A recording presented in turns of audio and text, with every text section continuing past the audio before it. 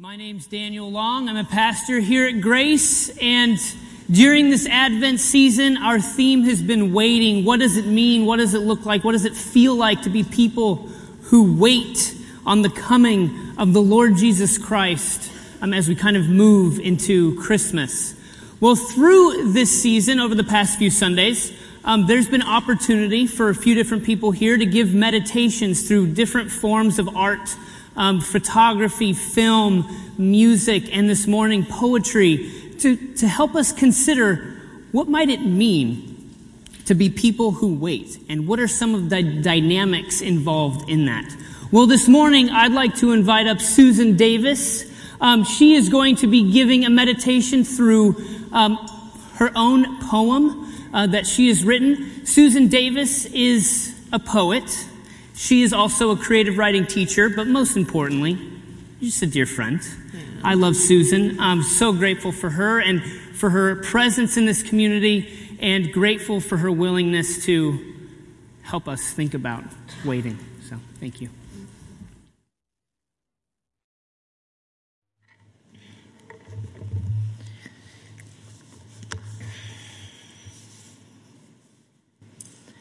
My high school friend and fellow artist, who just retired from a career in the archives of the Yale Art Library on the East Coast, loves to snub art in California on the West Coast, whenever possible. I asked her what they thought of the new Getty Museum. She smirked and said, "If you build it, they will come." Yeah, mean. A reference, of course, to what she and her cohorts consider a stunning house waiting for stunning art. It also refers to the movie in which a farmer, played by Kevin Costner, is told by the ghost of his father that the dead icons of baseball will gather for one final game if he builds them a playing field in his corn. And naturally, no one believes him until they come. I am often in that position with God. Prophets spoke in weird detail about one who would be the Messiah. And he came, occupying a human body and remaining God at the same time. He said he was the firstborn of a new Israel, a people who would do even greater things when and because he went back to the Father. One of the most violent zealot Pharisees in the era following Jesus' death came to pen a letter to the Christian church at Rome about that godly personhood, saying that all of creation is waiting as a woman groans with excruciating pain in a body trying to rid itself of the alien that has occupied space and sucked life out of her like a horror film on HBO. Earthquakes, tidal waves, volcanoes, hurricanes, tornadoes, floods, fires, and devastating droughts paint a picture of an increasingly expectant planet pushing a different kind of creature church into the world. If I believe that, and that it applies to me, it's an audacious thing.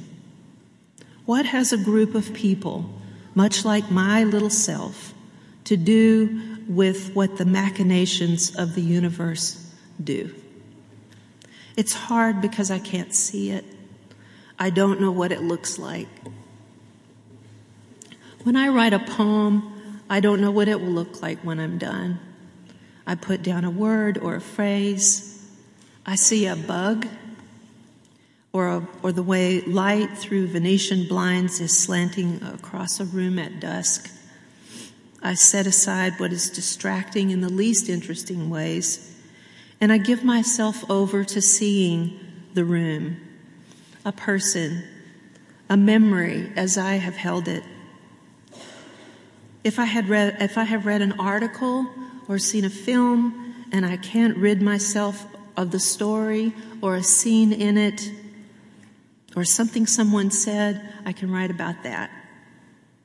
But I never know what form it will take until I start to write it.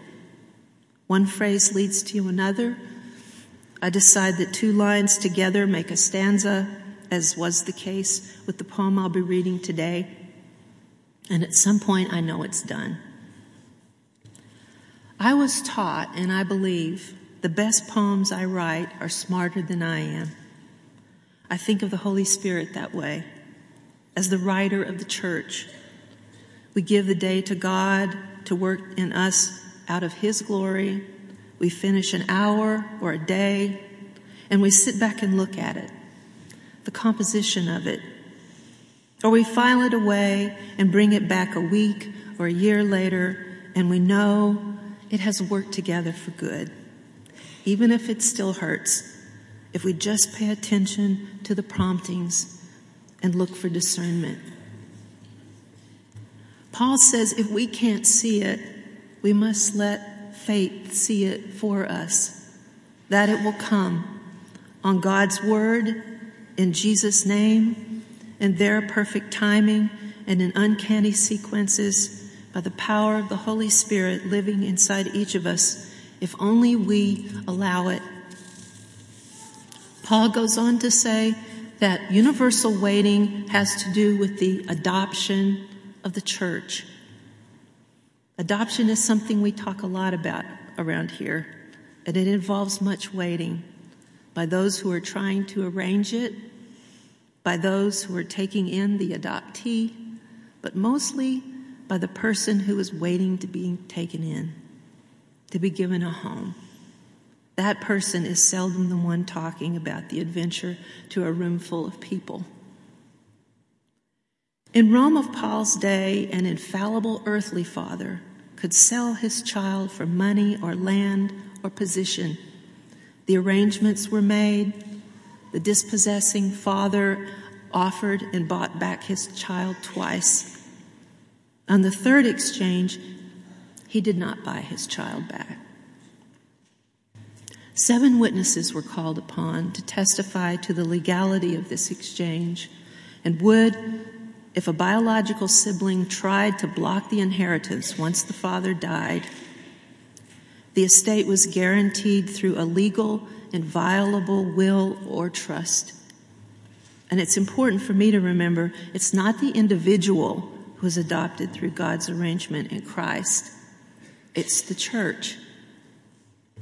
Another metaphor is the bride, which I won't talk about today, but both of these metaphors are personal, familial, and binding. They speak to the increase of the family of God, to intimacy, to exclusivity, to whosoever will, to the least of us.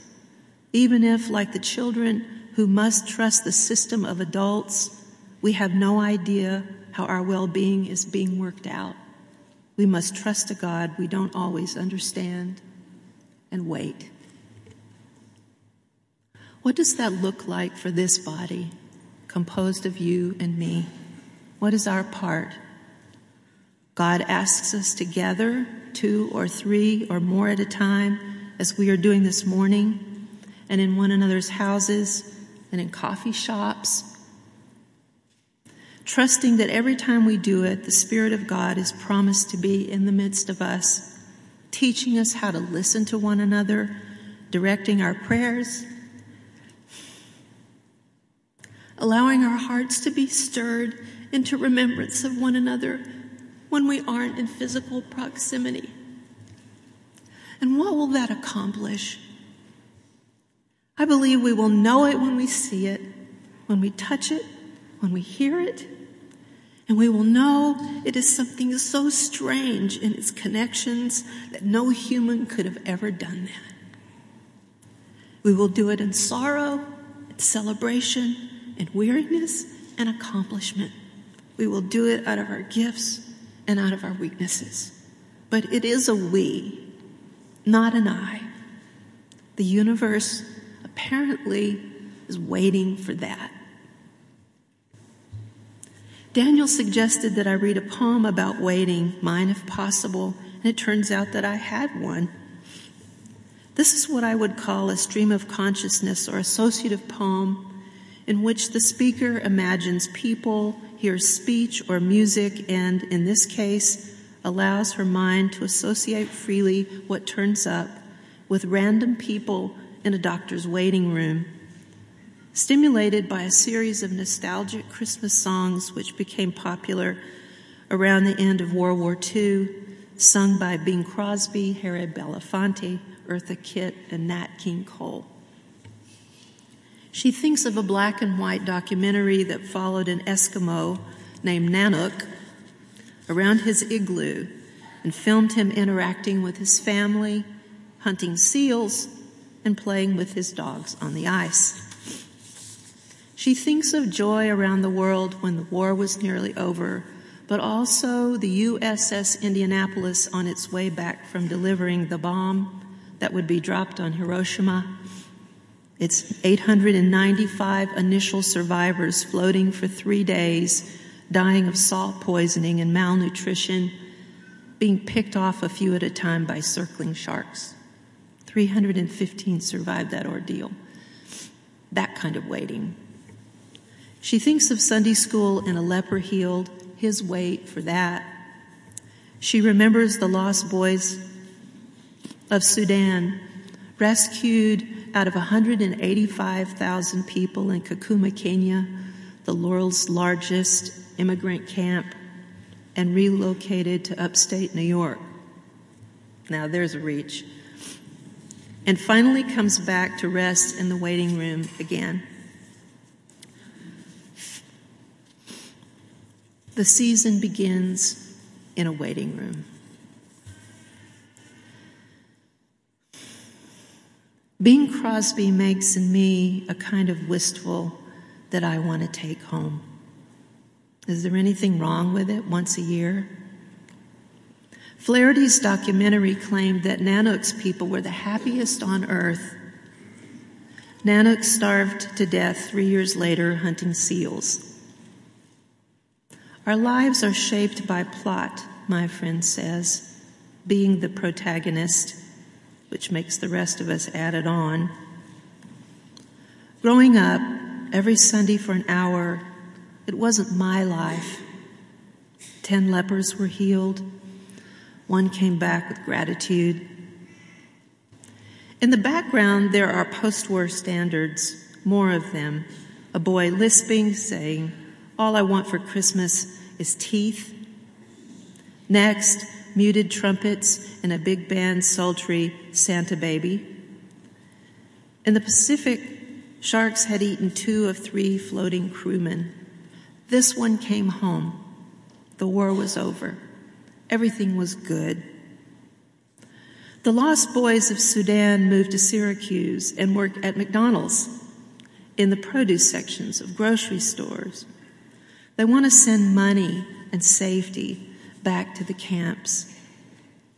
The Red Cross finds John's mother. In Oneida County Airport, she keens around him in tribal robes.